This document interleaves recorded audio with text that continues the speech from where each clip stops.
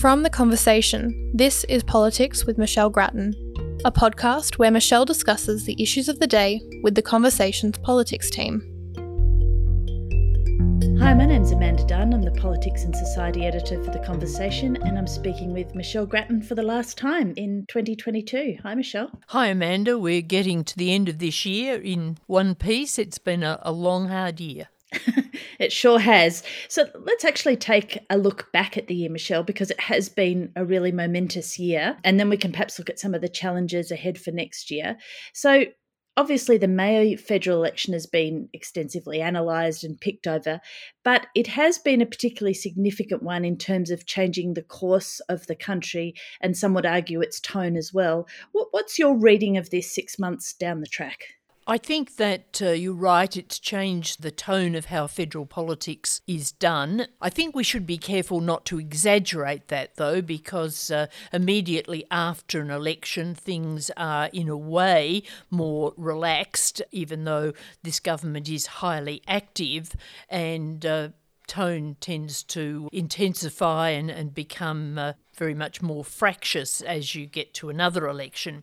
Having said that, I think that the electorate has been really relieved at the change of government, because the Morrison government at the end had got very ratty and unpredictable and shrill, and people just wanted that behind them. Mind you, with Scott Morrison still about and with the disclosures about those multi-ministries, we get plenty of reminders of that government. But in terms of the last few months, the Albanese government has, to use the old cliche, hit the ground running. One of the features of these months has been his extensive travel and meeting and greeting international leaders, and he's been very well received, not least because of the change in Australia's climate policy, which has been much welcomed in many places. Domestically, he has, of course, got through a lot of legislation.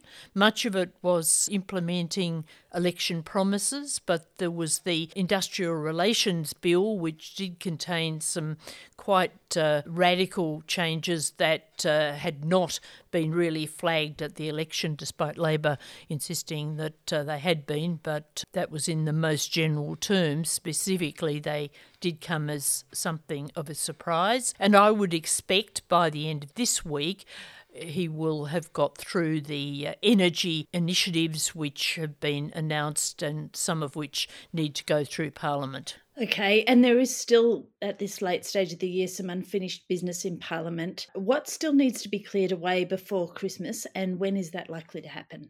Only the energy package is outstanding, and that's coming at a special sitting on Thursday. MPs went off thinking that they'd finished the parliamentary year, said goodbye to each other and anyone else around, but of course they have been recalled for this day. Now, there is some opposition to the measures that have been proposed to try to contain the rising energy prices, people's power bills, but I think at the end of the day that legislation will be passed. All right, and let's look ahead a little bit to next year, Michelle. There's obviously some very big challenges on the horizon for the government, but also for all of us. First of all, the Voice to Parliament referendum will be huge for the Albanese government next year. How hard a sell from here is it going to be, do you think? The vote will be in the second half of next year, but I think that there will be a lot of activity on the government's part in the earlier months of the year to try to prepare people for this referendum. This far out, Amanda, it's really, I think, very difficult to judge whether this referendum will be successful, because we haven't really seen the debate engaged at this point. We've seen discussion of it, but we don't know the nitty-gritty of the detail of the model, and we don't know even how much of that we're going to get. And of course there's an argument about whether it should all be put out or not put out. But I think that when we see the various stakeholders and those with strong opinions engage in the debate in a more day-to-day way, we'll get a better judgment on how this is going to go. Remember, it requires a double majority, a majority of the overall population and a majority of the states, 4 out of 6 states. That's hard to get. The record of referendum votes is not good, as we know. On the other hand, there is the precedent of the 67 referendum concerning Indigenous people, and that went very well indeed, overwhelmingly carried. So it could, I think, at this stage go either way. Yes, and a lot of that's going to come down to how well the message can be sold about exactly what it is we're making a decision on, right? Yes, that's right. And it's a simple matter at one level, giving Indigenous people the right to have an advisory say and putting that into the Constitution. But on the other hand, it's a complex matter as to exactly how that would work. All right. And Michelle, the economy is going to continue to present big challenges for everybody in the new year. The consensus seems to be at the moment that we will, in fact, avoid a recession, unlike some other countries around the world. But there's still uncertainty and great challenges, aren't there? Oh, absolutely. And I think for many people, this will be the big issue of the year because we had another rate rise going into Christmas. There could be more to come. It's uncertain. The bank has certainly left the way open to raise rates further, but on the other hand, there's flexibility there. But people will really feel the squeeze on their mortgages. At the same time, they have this energy bill issue because although the government has a package, that's only stopping power prices going up as much as they would otherwise. It's not stopping them actually going up. You'll see big rises in your power bills, and at the same time you're seeing other cost of living increases. So that's a big issue. There'll be a lot of emphasis, of course, on the May budget.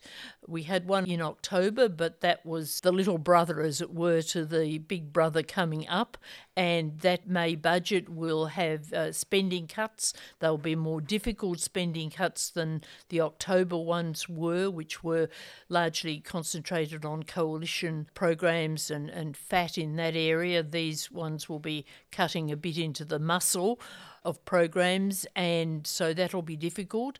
On the other hand, the bottom line might be quite good because commodity prices will still be high, and it does look as though the budget could be close to balance, even though looking into the future there will be deficits ahead. All right, and climate change will obviously also be a huge policy and economic challenge for the government as well, won't it? Yes, climate change, as I mentioned, has been very much a plus for the government on the international front. But on the other hand, as we transition to a low emissions economy, there are going to be a lot of bumps along the road, and it's not going to be a cheap process. It's not going to be an easy process. We know it's a necessary process, however. All right, Michelle, thank you very much to all our listeners for joining us this year. I wish you all the very best for the holiday season, and we will be back in February. And all the best to you as well, Michelle. Thank you, Amanda. Have a good Christmas. Thank you to our producer too in all these podcasts, Mikey Burnett, and we'll all have a bit of a rest and refresh over the coming weeks and be prepared for a big 2023. Our theme music is by Blue Dot Sessions. You can find more podcasts from The Conversation on our website at theconversation.com.